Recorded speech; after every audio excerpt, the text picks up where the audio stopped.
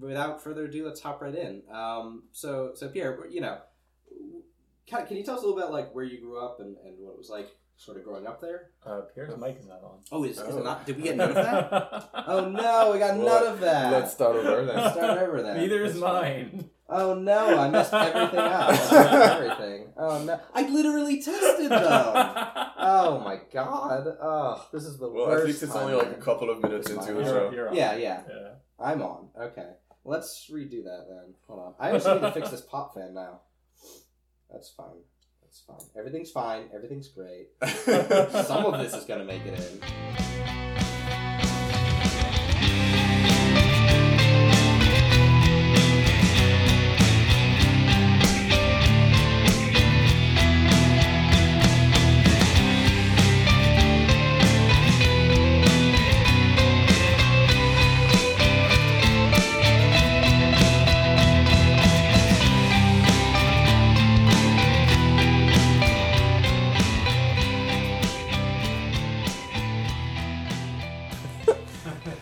Everything's going perfectly. So anyway, welcome to the farmhouse, everyone. My name's Alex Hobbs. I'm Jordan Smart. And I'm Pierre Lachef. Today, our guest, yes, Pierre. No, it's good. I'm glad you hopped right in.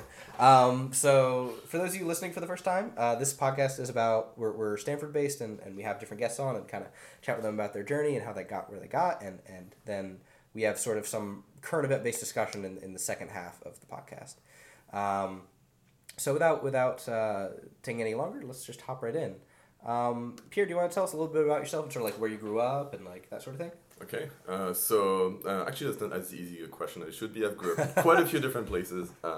My dad moved around for his job, so I guess kind of like my earliest memories are all in the Geneva area, on the French side, and then moved to Houston, and then London, then back in France to study, and then back here. Jeez. So, quite a few places. And yeah. Do you have a favorite out of the? Oh yeah, the hard question. The question people who move dread. Not really. I've enjoyed all of these. That's good. What sort of what did your dad do that had to move around so much? Oil industry. So wow. Houston. Jeez, yeah, that makes a lot of sense. Yeah. Cool, very cool. So what was how long did you sort of spend in each place? You said. So 7 years in Geneva, then 4.5 in Houston. 1 in London, and then 5 in France for undergrad and stuff, and then second year here now. Yeah. Okay, cool. Yeah, that's a lot of places in a lot of different time, different areas. Yeah. Was it kind of weird transitioning? Like I know, I've chatted with people who were from military families, and it's kind of hard moving around a lot as a kid. Was it? I think as a kid I didn't mind that much. Like it's just when your dad is like, we're moving to US, it's just like, oh cool, but then the first hard one was when I moved back to the UK after just like 1 year before senior year, and I was like, I want to finish here. My friends and stuff. That was annoying. And the weird thing was like coming back to Europe and realizing you have such a different culture from people who haven't moved, and you're like, wait, I am French, but like I don't feel French. Like, what is this? Like, where do I belong? And you start realizing like how different you are by having grown up in different places. Sure. So it sounds like France to Houston, I think to American ears sounds like a pretty harsh culture shock. Was there anything in particular that stood out about that experience that you remember having to reconsider? Good question. When you're a kid, you don't have that many questions. Yeah, but that's fair. I don't know. It was just fun moving there, and you kind of have this image of the U.S. It's like kind of the forefront of the world, and so when you're a kid, you're just like, oh, that's so cool. You see all the new stuff. And you started in Texas. Yeah, I figure Texas is about as... Yeah, that is about as American it's America as a theme park. There are many places that are as American as it gets, and they're all very different. But it was cool. Had you had much experience in English when you went to Texas, or? Well, you start English like beginning with middle school in France, so I had like a year of English. Ooh, that's a bit rough. At that age you learn like surprisingly quickly, especially when you're like in an environment where you have to. Sure. It was an international school, so I had like classes. Most of my classes were in French, but I had a bunch of classes that were fully in English, and so you just figure it out. I didn't know that was. I didn't realize that international schools were a common thing in the U.S. because I've had some friends from Germany who came as foreign exchange students, and I didn't know that was is it sort of common or? In the U.S., I don't know. I think it was like influenced by like a bunch of French companies that were in Houston, and they were like, we want to bring some of our employees from France, and so like we need a school, so like they kind of sponsored this private school to like create a French class. Okay. So that they could like tell their employees like, oh, if you come to Houston, just put your kids there, and they can keep like, stay in the French system, and yeah, I think that's how it happened. Makes sense. I didn't like actually because it wasn't like a French school; it was like more international. Right. Yeah, I don't know how many there are. Right. There's actually like French and Chinese school here. Really? In the Bay Area? Yeah, it's very random. Just in joined together. Palo Alto. Okay. It's a strange story, but yeah. Was it big? Was the international school big, or was it kind of tiny? In Houston, you mean? Yeah. Well, like for like the French part, it was like 20-ish students per year, so it wasn't big. Gotcha. And then I guess about like 3 times as many American students. I mean, yeah. Yeah, it sounds super different. Yeah. Maybe more. I can't really tell. Yeah, it definitely. I mean, that sort of thing depends a lot on where you're at too. Like, we went to big. I mean, I went to a big school. You went to a pretty big school too. Yeah. But like. Oh no, it was definitely on the tiny side of things. It was. Yeah. Okay, that's very cool. Where exactly did you go to undergrad? Because you said you went to undergrad in France, right. And I guess. We don't call it undergrad in France. So I just use undergrad so people kind of understand it here. But like the French system, like never, kind of standardized to become, readable to the like British and American system. So it's very different in France. We don't have like undergrad. I mean, we do in some cases and we don't in others. It's very complicated. It's as the French likes to make things convoluted. So what happens? In the case, like in the track I chose, is that you first start with what we call classe préparatoire, so like prep school. You take a national-wide exam, and then depending on your ranking on that, you get into engineering school. And so at the end of engineering school, you get a degree that's equivalent to a master degree. And so what I did is I substituted my last year with a degree abroad, which is something like a lot of people start doing in France because it's becoming important to study abroad. So I wasn't actually doing undergrad. I almost had a master degree, and then I came here for like 2 years. So I'm going to end up with 2 master degrees actually. It's weird. Nice. But yeah, so that was at the École Polytechnique in Paris area, in Palaiseau, and yeah. Have you noticed any significant sort of differences between the American? You've been subjected to a lot of different educational systems, and probably UK too. Did you notice any sort of large differences or I mean, besides the cost is probably the biggest one, right? Yeah, no, that's a big one. But I mean, in terms of like undergrad and graduate studies, I think the biggest difference is that in France it's a lot more like theory oriented. I feel like in terms of pure like math and maybe physics background, we kind of have a bigger one if like in France, like if you come out like especially like with the preparatory school system, you have a like very strong math and physics background, but then we don't do a lot of like project based stuff. And so like when I come here, I just see like all these undergrads who are doing like crazy stuff with like either student clubs or through classes, and we don't have a lot of that in France. But on the other hand, I see like graduate students who are taking like basic math classes to catch up on some of the stuff I might have, and they don't. So I think this would be the biggest difference. Okay. But it also depends where you go. Even in the US, from what I've heard, some schools are much more like theory inclined, and in France you have more like applied kind of schools. But I think the general like trend would be that. Yeah, that's really interesting you said that, because I remember back when, what was it? I think it was, you took machine learning with me, right? Yeah. Yeah, when we were in machine learning, I remember I was complaining that only half of the problems were like applied stuff, and you were like, I don't know, the theory's pretty cool.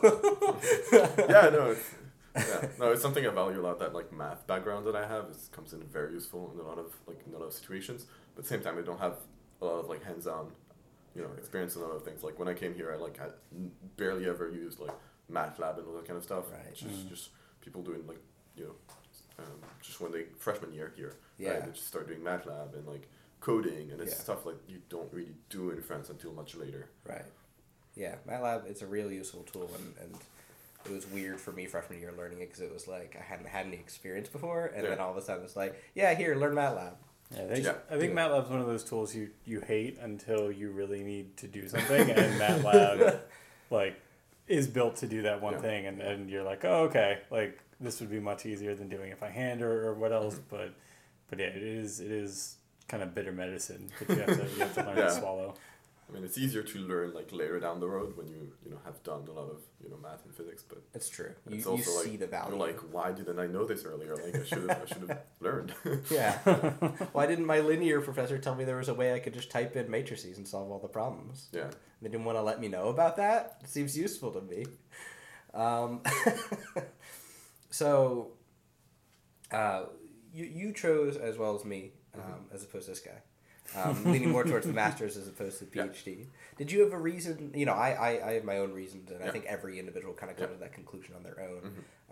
And I think some don't even really think about it that much because our department's weird in that pretty much everyone enters into the master's department and then chooses if they want to continue on to a PhD afterwards. Yeah. Did you ever consider the PhD? And if so, why one over the other?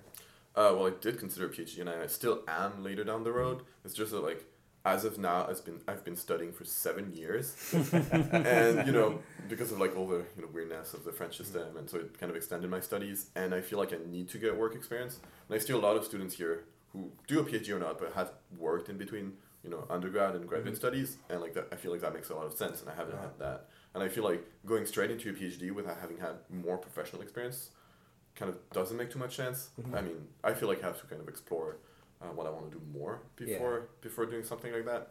I think that's a good perspective. Yeah. I feel like I would be interested in doing it. It's just it doesn't feel like the right time. Right. That makes a lot of sense. I know a lot of people say once you start working, you never go back to studying. And maybe it will be sad, but if I'm happy with that, it doesn't it doesn't matter that much. I mean, was it a hard transition for you? No. I guess I'll be the counterweight there. But I guess the question that raises in my mind is, you I think more than most have had a very international experience, and because of the industry that your father was associated with, but aerospace tends to be very insular, and crossing national borders and finding work is not always the easiest thing. So I'd like to get just your take on that, the situation, how it affects people. It's actually something I struggled with a little bit because I chose to be in the aerospace industry because I'm just super interested in space, and it's something that really stimulates me and makes me want to work for that. But at the same time, it's it's not very international, and it's also doesn't give you a lot of leverage on where you want to work. It's in very few specific places, and doesn't give you a lot of choice where you want to be. I guess in Europe it's not as big of a problem because Europe is international in itself. But it's still something I'm trying to answer for myself. How do I, keep, living in an international environment as I really enjoy it, and work in the industry which I love, which is the aerospace industry, which tends to be very nationalistic in some ways. Mm-hmm. At least with the French background, I'm sure that helps a lot with, because you have Airbus, and then also is ESA is in France, right? I guess it's probably spread out. A bunch of places, ESA is Europe. But we also have the French space agency, so there are two things going on at the same time. For those unfamiliar with ESA, it's the European Space Agency. Yeah. Is it ESA? Do you guys call it ESA there? Or? I think it's ESA, yeah. Okay. I mean, both. People will understand both. I tend to say ESA, but gotcha. Don't know if that's, proper way to say it. Proper. I have one question that's a kind of a completely unrelated to, well, not completely unrelated. It's also related to international stuff. But I was just wondering, you've been all over. Do you have a place that has your favorite food, or the best food? Best food of places you've visited or lived in, maybe. It's a hard call between France and Japan. Oh, that's fair. It's just Yeah, I haven't been to Japan, but French food is really good. Yeah, no, they're both just exceptional. Yeah. I think a couple of people might have had their fingers crossed that you really enjoyed brisket down in Houston. But I guess you're throwing that Texas barbecue. They have great steakhouses. Okay. That was great. Yeah. Well, Southern food is something special, I have to say. You can't really get it anywhere else quite as good. Is there anything like kind of random that you wanted to share about either your story of, because a lot of people have different stories of sort of how they got to Stanford, or why in particular they wanted to go to Stanford. Like for you, it seemed you tended towards a bit more of a path in, you know, France and you know, that's where you decided, like you, I'm sure you had some choices and you decided, you know, I want to spend my undergrad in France. And then for the study abroad, you said, oh, you know, Stanford seemed like a good choice. And what kind of brought you to that conclusion? What made you want to apply to them and that sort of thing? I think like part of it was that I was very frustrated to move back to Europe at the time when I did, because I wanted to like finish my high school in Houston. And so I like decided to stay in Europe for my undergrad, because it just didn't make too much sense to like go to the US for undergrad. It's like extremely expensive and I would have been far away from my family. So I sort of made a deal with myself to come back for a master degree. And by the time I had to make that choice, it didn't matter as much to me, but it was still there. And so because my, you know, the École Polytechnique is not very, doesn't have, it's very broad in what it teaches, and it doesn't have really like specialized tracks, at least not in aerospace. It has a few, but mostly it teaches like very broad things like physics, mechanics, and it doesn't really have math applications. Numbers. Which you know is great for a lot of things, but like I wanted a specialized degree in you know aerospace, and so the choice I had was either stay in France or like you know apply abroad, and I decided to like send a few applications in the US, and I got a yes from Stanford, and I was like, you know, let's go. Yeah, it's kind of just you know send a bunch of applications and to see what happened, and you know got Stanford. That's very cool. Didn't seem like a bad choice. Yeah, no, not just that. Yeah. What's the is there sort of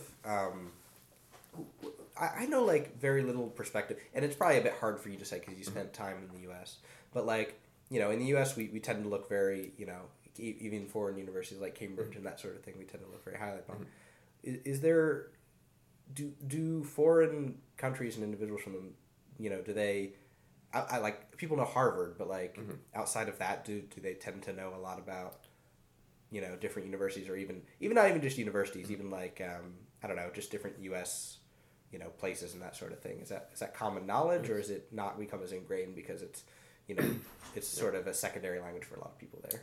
Yeah, no, I mean, you know, U.S. and U.K. universities tend to export themselves very well in terms of reputation. So like people know what Stanford is, what Harvard is, what a lot of those are. The opposite is probably not true. I mean, you probably can't name a lot of French universities. I honestly can't. Yeah, no, but I mean, it's understandable. The system is so like convoluted, as I was saying earlier. I'm just a dumb American who only knows how to speak English. Just how it is. It's not something we export well. Yeah. But yeah, no, people do know like all those names. Yeah. Either just you know through, probably a lot through like Hollywood and stuff. Gotcha. Maybe it would be That makes sense. A lot of TV and movies and that sort of thing going on. Did you have any other questions you asked, Jordan? Or? Well, I guess the sort of variation on a theme question I like to ask is what along the way, because obviously it sounds like your plans and life course has changed a couple times. Yeah. What like were you really sort of thinking, okay, this is what it's going to be for me, and then things worked out really differently? Just this, if that feels a little too personal on the story. Like, well, when I was in like high school, I was convinced I would do like computer science, and I ended up doing not that at all. So actually, when I was in high school, I was convinced I would stay in the UK to study, and I didn't get what I want, and I got something in France, which was very good, and I was like, you know, might as well try this, and I went there, and I fell in love with physics there. Really? And so I was like, that's great. And you so almost became a physicist? well, not really. Like, I really enjoyed, like, classical physics and all that stuff. Okay, And, like, when I was in preparatory school.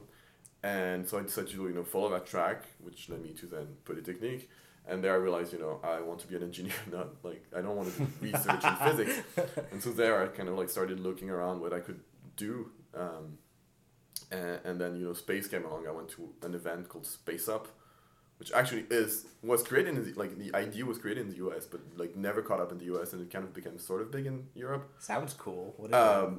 And it's like usually a weekend long event where a bunch of like space geeks gather and they just you know either they give talks or like they just you know exchange stuff. So the idea is to give as much room for people to do what they want. So if you want to, you know, like get a room for an hour and talk about either talk about what you're doing or just start a conversation and stuff like that, and you kind of choose like where what room you go to depending on like the topics people have proposed for those rooms. And usually there are a bunch of guest speakers and maybe a few events planned. And I kind of went at that event kind of at random. I mean, I was always interested in space. I had done like an astrophysics project before, and it was something I was like interested in, but I wasn't like like I'm going to do this. It was just something I was kind of like interested in among many other things.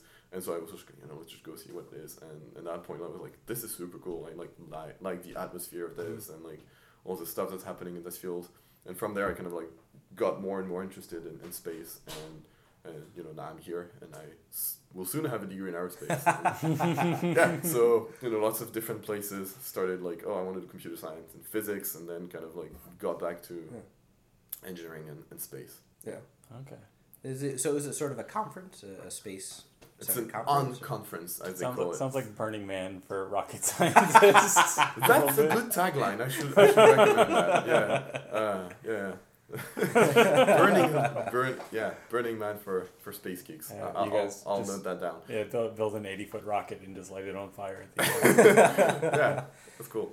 I think, I sort of had a similar experience. I think one of the times that really interested me and got me more into research and led me down the path towards doing graduate school, as opposed to just finishing up my undergrad, was I went to a mechanical engineering conference, ASME, one of their conferences, and I it was weird because I was also doing undergrad work at the same time, so I had to like balance literally taking an exam with one of my professors for a different class during the conference, and also like doing a presentation or two, and like going to presentations. But like every time I went to presentation, it was just like, wow, the science is very cool. I appreciate this, and even if many of them don't end up going anywhere, as research sometimes does, many of them will, and will become future things that people work on. So I definitely feel you there on the coolness of research and seeing stuff in front of you. Yeah. Also just meeting the people and realizing there's a vibe that you enjoy. Definitely. I think like a lot of it was that. Yeah, definitely. There's a certain personality and type of people that want to dedicate themselves to research and that sort of thing. Yeah. Did you do any research while you were here at Stanford, or? I ended up not really doing any research. Gotcha. Wasn't sure. Yeah, I wasn't sure, and I wanted to ask you to double check. That's very cool. Yeah. Did you have anything else? Well, I guess, I mean, since we're kind of pecking around the edges of it, aerospace is a pretty diverse field, and I think we all have slightly different specialties. So I just wanted, if you want to talk a little bit just about what you're into, what you're excited about, what you kind of maybe see coming over the horizon that from your vantage point looks exciting in the field. Yeah. So before being excited about anything specific, I just love the field as a whole, from like science exploration to private space, and like the whole spectrum of it I'm really interested in. Where to start? No, one thing that I find really cool here in the US is like this renewal of the private industry. All those like new space companies, as they're called. So there's of course SpaceX that everyone knows. Yeah. But like a lot of other companies I'm really interested in, and that people talk about less, are like all the Planet Labs and Spire, OneWeb, and all those companies that try to do stuff with space and like find what kind of business model you can start with that.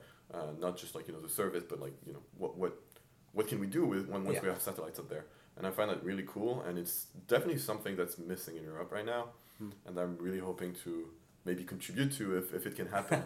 But yeah, this is new space and all that. Yeah, I think that's definitely, because if nothing else, I think I may be misremembering the name, but I think Maxar Technologies is a new company that was formed by like the merger of 4 different companies that were kind of in the So they had, I think, sort of a competitor to Planet, like somebody that was building these small sats for Earth observation, but they now do the full sort of vertical stack from arranging the launch. They do that all themselves, but the product that they deliver to people is the images have been downlink processed and gone through data processing and everything. So they're selling like the raw information. Like I think one of the examples that Planet gives is say you're a commodities trader on Wall Street, or you're maybe monitoring arms or drug trafficking in an area. With rapid satellite observation of Earth, you can monitor how many ships are coming in and out of a port 2-3 times a day maybe, and that information is useful if you want to know like what did the orange crop look like this year? And you're watching the Port of Miami or something, or, tracking maybe a lost ship or something like that. And these guys, even though they are a new space company, they're just going to sell you that information, just tell you how many ships are. So you don't see you treat the entire space operation as sort of a black box. And I think that the fact that you got like that stack pre-existed and just, a company had to coalesce out of that kind of really shows like this is a part of the economy now. And it's not just, a bunch of crazy kids like with CubeSats trying to change like the world. Yeah. I mean, they're still around. Crazy kids are still around. Oh yeah. We've got quite a few of them around here. No kidding.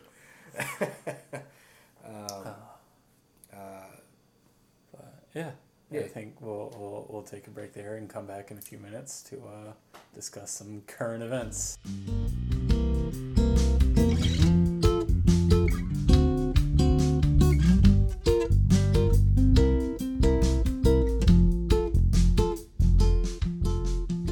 Hey everyone, this is your editor Alex Hobbs coming to you real quick for just a few things in the middle. First of all, thanks again to Pierre for appearing on the show. I realized partway through editing that we never actually clarified that he is getting his master's in the Department of Aeronautics and Astronautics very soon with me and Jordan. I think with the beginning, which you heard, where things were a little messed up, we kind of never clarified that and just wanted to let you guys know. Thank you again to Andy G. Cohen for his music on the Free Music Archives. The music you hear are small samples of his songs Scramby Eggs off the album Layers and Just a Blip off the album Through the Lens. They're great, and you should definitely check them out. You can find links on our website at thefarmcast.com or in the podcast episode description. For this upcoming part, we did have a little bit of audio issues. I'm not sure quite why it didn't turn out as well as the first half of the podcast in terms of audio quality. Did my best with it. Hopefully it won't be much of a bother to you guys, but just wanted to give you a quick warning. If you enjoyed this episode, feel free to subscribe to us on Twitter or Facebook at The Farmcast. Or tell your friends, tell your loved ones, tell complete strangers on the streets, just let people know, and we would certainly appreciate that. And the one last thing I wanted to say before I go is the second half of the podcast today is a little bit different than it was in the first episode. You'll see what I mean in a minute, but if you aren't as interested in it, don't worry. We're going back to the regular format next episode. Just wanted to let you know that it's not, we haven't changed the format for the podcast. We just decided to do something a little different this week. And next week we'll be back to sort of the normal discussions of current events and research and science and that sort of stuff. So thanks again for listening, and we'll talk to you soon. Have a good one.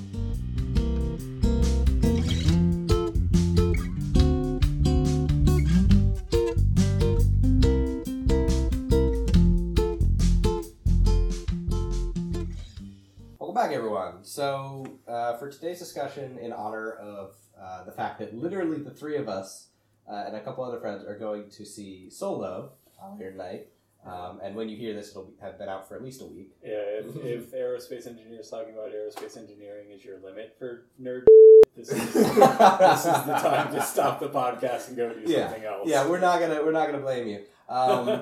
We're still trying to figure out exactly what we generally want to do in the second half, but I think today we were just really excited about upcoming Star Wars movies, so we kind of wanted to just talk about that. To start off, I kind of just wanted to ask Pierre, is Star Wars as big in France and in Europe as is in the US? And, when you see it, do they usually do it in French, or do they do it in English with subtitles, or do they just normally do English showings? Yeah. I would say Star Wars is probably as big in France as it is here.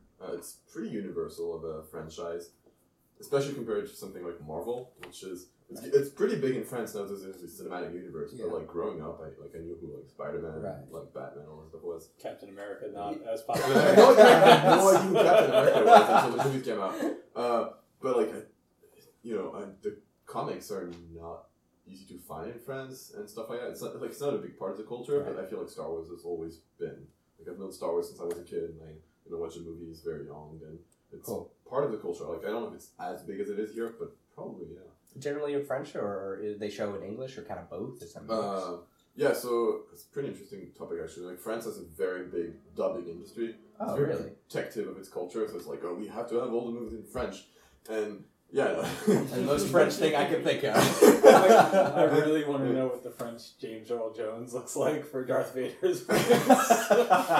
Yeah, the thing is, like, ever since I moved to Houston, actually, I've been watching all my movies in, original version, no matter what the language is, and then, subtitles if you need them. So I actually don't remember what the dub is like. But as a kid, I would watch them with the dub. But yeah, that'd be interesting. Yeah, that would be it. So the names are different too. Oh, really? Oh, yeah. Huh. Darth Vader is Dark Vador, so Dark Vader. But with an O instead of an E, stuff like that. Or like R2D2 is D2R2 for some reason. I think they're just lying now. And then like all characters are slightly it's different. just lost names. in translation. Yeah, I don't really know why. That's you bring up a funny point with the translations back and forth. Well, if anyone listening has free time, I highly recommend looking up. There's I believe it's a Chinese bootleg of one of the prequels. Oh yeah. The Chinese and subtitles for Revenge of the Sith. Yeah. So basically, what happened was, I believe it was, they dubbed it. They had Chinese subtitles of one of the Star Wars prequels, and then there was a bootleg of it where they translated the subtitles back into English, and it's still the English voice actors, and it's the most absurd, ridiculous thing. Yeah, I think this was around the time that the prequels launched. So, so if you're used to modern Google Translate, this was not that. Yeah, it was. I remember they just refer to the Force as the Anglican Church or something, and it's really weird. It's great. I recommend checking it out. So I mean, that's cool to hear that it's this big. I figured it was this big. Star Wars is very universal. I don't think Disney would let it be not as big. The mouse will make you. I feel like it's always been. So this is, I guess, my little private conspiracy theory that I noticed on Reddit. Right, there's the prequel memes subreddit. Oh yeah, it's gotten quite large. I think that's Disney PR, trying to rehabilitate the prequels. Do they really want the prequels to be a meme though? Well, that's the thing. I think if you spend $4 billion, right? I think they realize okay, you're not going to get people to take it seriously, but I think they realize they could make people appreciate them as a joke. And that they've been conducting a PR campaign to rehabilitate the image of the prequels, to make them funny instead of just a travesty. That makes a lot of sense. I almost want to watch them again because of that. Don't remember anything. I think there's edited versions where they just remove every scene with Jar Jar. But that's okay. But so then there's the best theory is that Jar Jar was meant to be a Sith Lord. Yeah. I love that theory. Google that if you haven't to, because it's more convincing than you might think. And then everyone hated him, and they were like, "Let's cut that out." But it's you already hated him. You had the perfect villain. Yeah, I think they caved, and they were like, "Yeah, we can't go forward with this. We can't." Oh man. Yeah. I didn't watch them until I was 12 or 13. It took me a while to get into Star Wars, and then I watched all of them my family went down to the beach, and I think I got introduced to episode 4, and then I was like, oh look, in this beach house we're renting, there's just all the other movies, and then my family went out to the beach. I was like, I'm just gonna watch Star Wars, guys. I do remember being really confused by the fact that episode 4, because this is before the prequels, so the fact that episode 4 was the first one, I was like, what are you playing at? A little 7-year-old cynical, just being like, what do you? I'm just gonna watch these and then be like, oh yeah, I really want to see episode 1 to 3, and then I did. So, yeah, of course you did. Yeah, you were. Well, when you're young enough, I think the prequels are good. I don't know. I like them. When I was a kid. Yeah, I feel enjoying them when I watched them. The CGI does not hold up. Yeah. No, not at all. Ooh, I watched some clips the other day, and they did not look good. Even 3? I feel 3 was... 3 was better. 3 was better, but when you watch Liam Neeson as as Qui-Gon Jinn, quite some acrobatics. Yeah, well, even the acrobatics and just when he's fighting Darth Maul and they're going between these laser doors. Right, It's just, it looks really bad. Oh, really? Because I thought that was one of the good parts of the whole trilogy. Yeah, maybe it was just because there's such a high bar now, you know? Sure. Partly just like video games as our like most common exposure to CGI. Like if you look at a lot of the big battle scenes, like with the big tanks and even the starfighters and everything, like it looks like, you know, high end sort of PS2 era graphics. Yeah. And now like today, if like Battlefield or Call of Duty looked like that, people would be like, "What the hell is going on?" But you know, that was the best we could do back, you know, 15 years ago. However, how long has it been? They came out around the same time as the Jurassic Park, didn't they? And Jurassic Park still holds up. No, the original Jurassic Park was so. like early 90s. Yeah. And then the prequels, I think, were like Late 10 90s? years after that. Yeah. 10 years at... Wait, hold on. Yeah. But Alex it's is Googling to nail down the timeline. This is important. It's also like not a question of like how old it is, just a question of like how timeless they try to make it. 6 years later. Some CGI, six, some yeah. CGI Oh, wow. movies age pretty well. Well, I think Jurassic Park used a pretty high proportion of practical effects. Like, there was some, I think, but I think most of the dinosaurs, especially if you see them interacting with people, were usually practical effects. Yeah, and they did. I think the T-Rex was practical, but like the first big scene where they play the music in Jurassic Park is all CGI, right? Like, I assume they didn't, you know, actually build a field full of dinosaurs. well, you know. Oh, and I think the scene where they roll up on the Brontosaurus has got to be, because like partly like, I mean, this was obviously really early and people weren't super great at acting in response to CGI because they just have like the blankest looks on their faces, Yeah. like we don't know what we're looking at, but Yeah. you know, I'm sure the director was telling them like, you're seeing a giant dinosaur and John Williams' rising crescendo score is playing in the background, like a maze. Do you think it'll be better than the other side movie we've had so far? Because What, Rogue One? Rogue One, yeah, Okay. like. I have to say I have very low expectations. I don't want to be the party pooper in the room, but like I feel like it's a movie like nobody wanted. And Disney wanted it.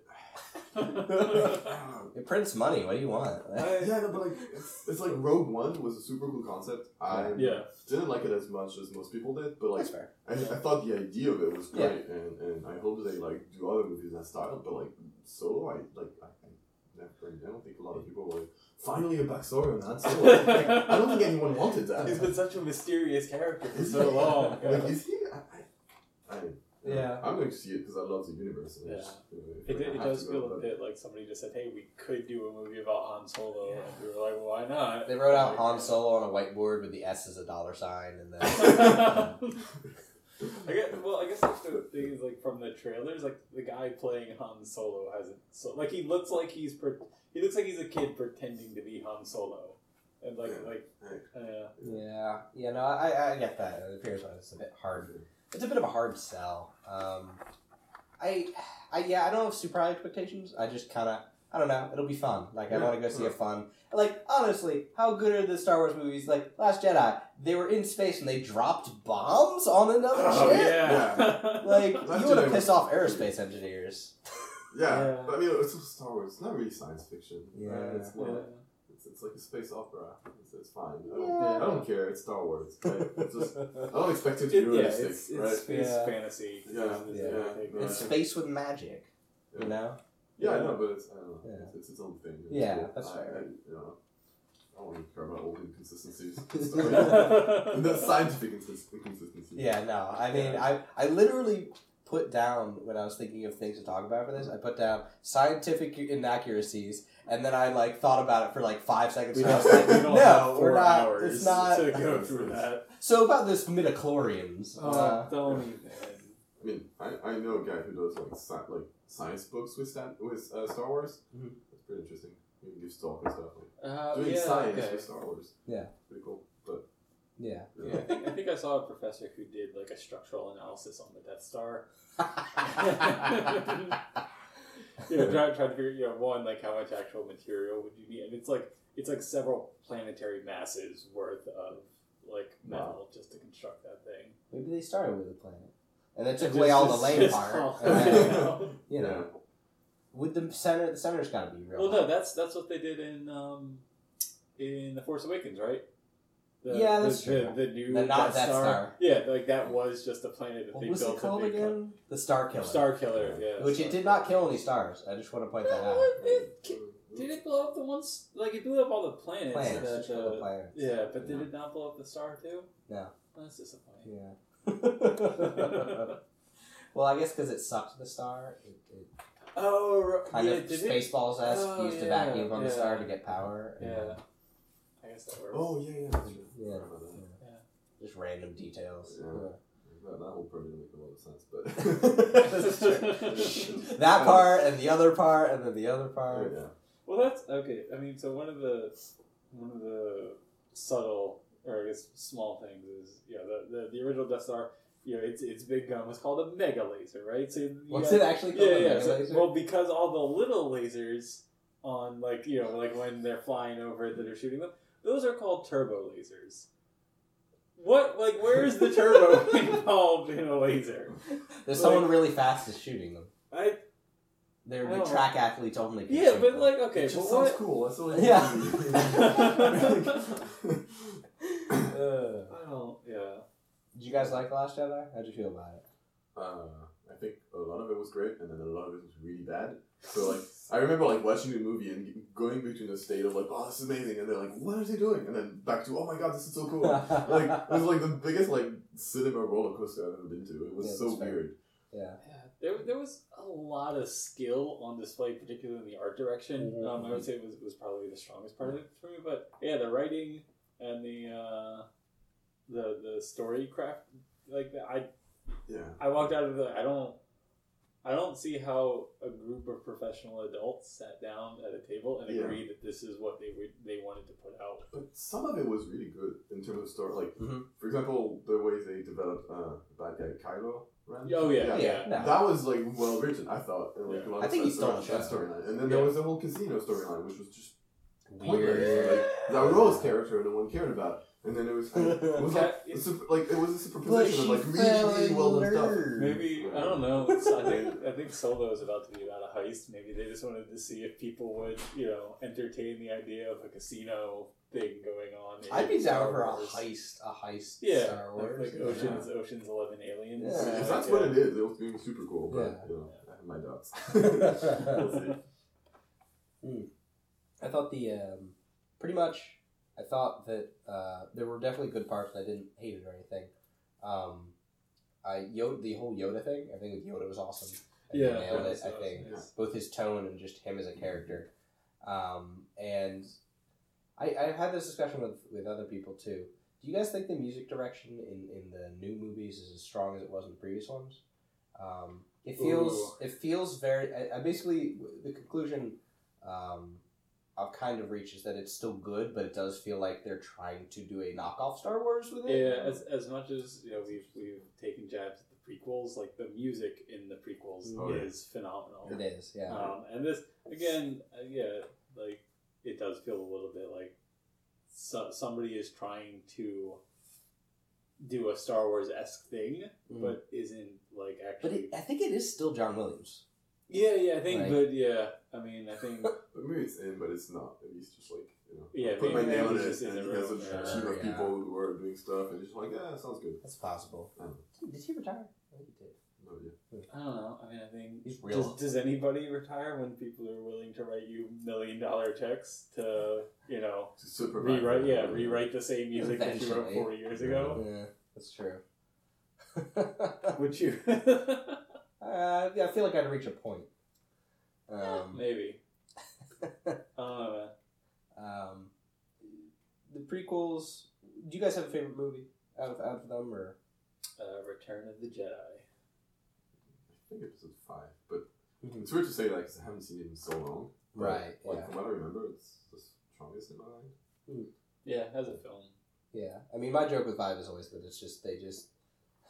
I think I said this to you guys. There's nothing happens. It's just the big twist is that Vader is his dad, and like he's on a cold planet, and he's on a swampy planet, and then he finds out who his dad But like is. he met Yoda, he actually became a Jedi, that's not just true. a dude with a laser sword. That's true. Yeah. I guess that's valid. Yeah. It's just I really liked 4, and then with 5, I think it let me down because I already by the time I watched it, it's like everyone knows the spoiler that Vader is dead. Yeah. So it's like the most impactful part of the movie was already. I guess just like I didn't really understand why that was a big deal. Just I like this is maybe I'm gonna struggle to explain that, but it's like okay, that's your dad. It's not like you knew him. So It's not like this is somebody you knew and you just found out he went off and it's a guy that you like just thought was dead. And he's just like, oh no, actually I've just been Darth Vader. It's like, oh, okay. Doesn't really affect his life that much. But they were they were so close before that. Yeah, I guess were I don't know. buddy Maybe buddy. I'm just underestimating the impact of. I don't know. I mean, it's like yeah, he's his dad, but it's like if somebody came up and told me that like the Zodiac Killer was my 4th cousin, like like It's a little different but it's relation just there. like Different. yeah, but it's like I don't know. He didn't know him. Like he was just telling. I guess You like, tell that orphan how to feel. yeah. I guess not actually an orphan, but he thought he was. Oh yeah. Yeah.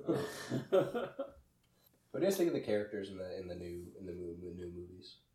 I think Hux is great. I think Kylo Ren's great. Who's I Hux think- again? It's the General Tender. I think he would be better if he were competent and intimidating. Like think of I guess the first one I think of is like Charles Dance, like Tywin from Game of Thrones. Like if Hux was like an actually competent, capable general who was having to put up with Kylo throwing tantrums, I think that would be a better take on his character. Instead, he's just I don't know. He's just kind of he's a Weasley. He's That's why I like he's him. one of the Weasley brothers, except he's running an empire as far as we can really tell. Yeah, that's why I like him. I like the Weasley part. Yeah, no, I think the new ones do a really good job as characters. Yeah. Except Rose. So who? Rose, yeah. Mm. Is she a character at all? She was Yeah. just so. Yeah. But for some I didn't want to. I really didn't want to dislike her. I really just didn't. And then the end scene, and I was like, nope, this is dumb now. It feels like they wrote the script and they're like, oh wait, we forgot Finn, and then they added the story. I think it would be better if Finn and Poe were the same character. Like if Finn had just been like an Imperial pilot who defected, right, and then he could be like a hotshot Alliance pilot, but he's Sure. also terrified of the Emperor. I don't You know know. what I mean? And, Yeah. I think they both worked in the first one, so 7, yeah, 7. yeah. And like in 8, they were like, oh wait, what do we do with this guy? Yeah. I like Finn's cowardliness. It's very Yeah. refreshing, Yeah. as opposed to "We're gonna go fight the Dishter." Like, I don't know, it did feel kind of like, cause the opposite of that is Poe is like all gung ho, and the office like the leaders keep telling him like you need to calm down. And it's like yeah, but like he's the leader of your like flight wing, and you're not explaining anything to him. Like he's just having to make up what he thinks is the battle plan here. And it's just like yeah, that was you weird. know, that whole situation was weird. yeah, a little bit. Yeah. And just We wanted to sacrifice scene, so we built something around it. Yeah, Right. yeah. But then it was just I don't know. There was weird stuff going. Like also like Rose just dragged Finn back. Like one or the other. Maybe Finn dragged Rose back, but one of them dragged the other back. Like oh, right, Well, yeah, sacrifice- before Finn before the dragged Rose back. vehicles got to the entrance of the cave.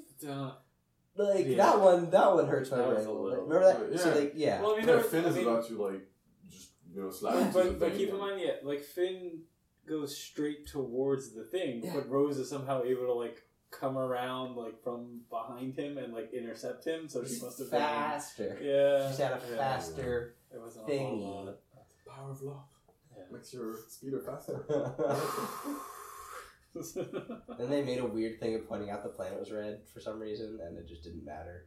Oh well, I guess just because like people were like, "Oh, is this Hoth?" And then because it looks like Hoth at first, but they're like, "No, this is Salt."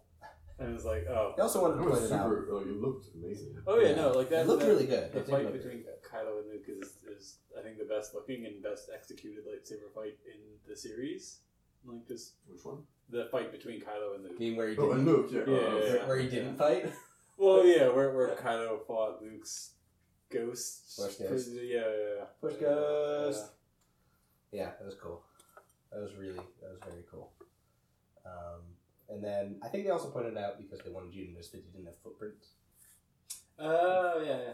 That's cute. I haven't rewatched it, but I've been told that there were not footprints when he was walking in the sand, or the salt, or whatever it was. Yeah.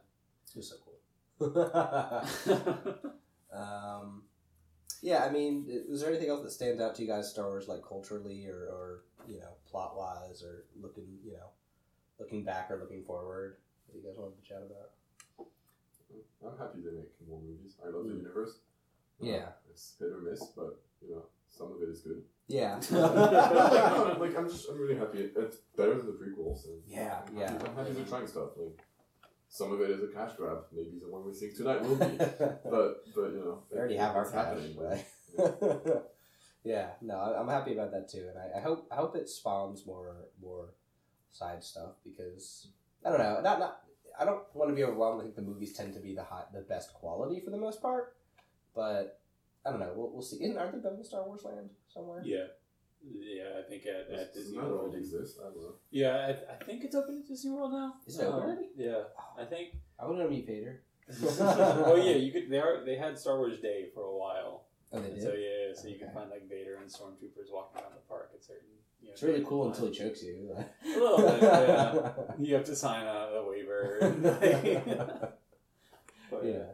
I don't know. I think they're being hurt just by the fact that they're doing it in separate chunks and separate teams. You know what I mean? Yeah. Whereas, I mean, if you think about the original trilogy, and you think about if I compare it like Lord of the Rings, like you had like essentially one person with one vision, like setting out like this is what the story's gonna be, and then his wife fixing the vision. When like bad. editing it and being like that's apparently a big thing. Yeah, like the rough cuts of Star Wars are not good. But like, yeah, I think that was the biggest issue with The Last Jedi. Is it spent half its time just undoing half of what happened in Force Awakens. Yeah, and like there was a noticeable lack of continuity. So I think Disney will get it right. I mean, like if you look at the Marvel Cinematic Universe took a couple tries to figure out like what its formula was going to be, but they got there, and I expect Star Wars will at some point. It's more surprising to me that they didn't have going in. Even if you have different producers, that's fine. It's almost seemed with The Last Jedi that they didn't have I'm pretty sure for Marvel Cinematic Universe they just have people who are like know the whole story. They have those people and they're around, whether they're producing every movie or directing some or doing that sort of thing. Doesn't matter. They exist. And it almost felt like they just didn't have that, Yeah. So hopefully they get that and get it down. But yeah, I mean, it's a really cool, worldwide phenomenon. And I think it's, weirdly enough, despite its space opera and sci-fi nature, I think it does inspire a lot of, future aerospace engineers. I would probably not be... I'll say I'd probably not be in aerospace if Star Wars had not... That's a good question, actually. Yeah, no, I think when I was younger, it definitely got me a lot more into it. Even, not actively, because I never associated it directly with reality. It makes space cool. Yeah, but you made space cool, you made space popular and approachable, without necessarily, paying attention to the details. I did spend a lot of time researching whether or not it in any way was it physically possible to build a lightsaber. There are some promising theories out there. You just got to get the crystals first. What are they called? Kyber crystals or whatever. Don't. This will be another 20 minutes. The guy I was telling you about before, who does science with Star Wars, made that calculation based on that scene where in episode 1 where they go through a giant iron door. And it's like, if you want to do this, you need a nuclear power plant. Two nuclear power plants and your lightsaber. And I'm like, okay. Got it. I'm on it. Yeah. That's all you need. So it's easy, right? Alright, yeah. We're engineers, we can figure this out. Somebody good with Elon Musk, it sounds like that sort of thing. Yeah. No, he already is a boring company. He doesn't need more. Yeah, don't give me bad ideas. There's already 7 flamethrowers. Yeah, what is... Oh, yeah. I forgot about that. Yeah. Still don't get it. Seems like he's just trying to convince... it just feels like something dumb and bad is waiting to happen to someone who buys one. Well, you can buy shotgun shells that are designed to shoot 100-foot gouts of flame out of your shotgun. I'm sorry? When they're fired. Did you learn this in Texas? Or did No, you know well, I this? mean, I saw it on Reddit earlier today. But, yeah, I mean, America. Dude, like, that's the thing. I just told you that, and you didn't disbelieve me for a second. No, I didn't. Like, yeah. Like, I told you, yeah, I'm you not could make surprised anymore. Yeah, you could make a shotgun and shoot 100-foot long dragon tongue. And just, yeah, okay. I'm the only non-former Texan on this podcast. Stop. Anyway, do you guys want to wrap it up there? Or? Yeah, I think so. I think that's a good ending Sure. point. We'll be back in probably another 2 weeks. We're going to try to keep to that schedule. Don't know who. I think we have someone lined up for next one, but I still don't know if we'll do a question just because it's we don't. I don't think we have. We're enough not listeners professionals for- here, people. Also This is that. not- I think as we progress, I'm probably going to at some point get into the listener question, but right now it's just, I don't think me or Jordan are disillusioned with the number of listeners we have, so we'll wait a little longer. Yeah, I will also say we'll probably be a bit more along the lines of, what are people's insights into the industry and things Oh, like yeah. that. Yeah, so if half an hour of just guys talking about Star Wars was not quite up your alley, although you have apparently listened all the way through of it, maybe we'll have a bit more of a return to seriousness in the future. Yeah, that's we're trying to keep it a mix right now. We just kind of want to. We're just having fun with it and just seeing what people like and what people don't like, and also just, as I said, just kind of enjoy ourselves. So, I'm Alex Hobbs. I'm Jordan Smart. And thank you so much for listening to The Farmhouse, and we'll talk to you soon.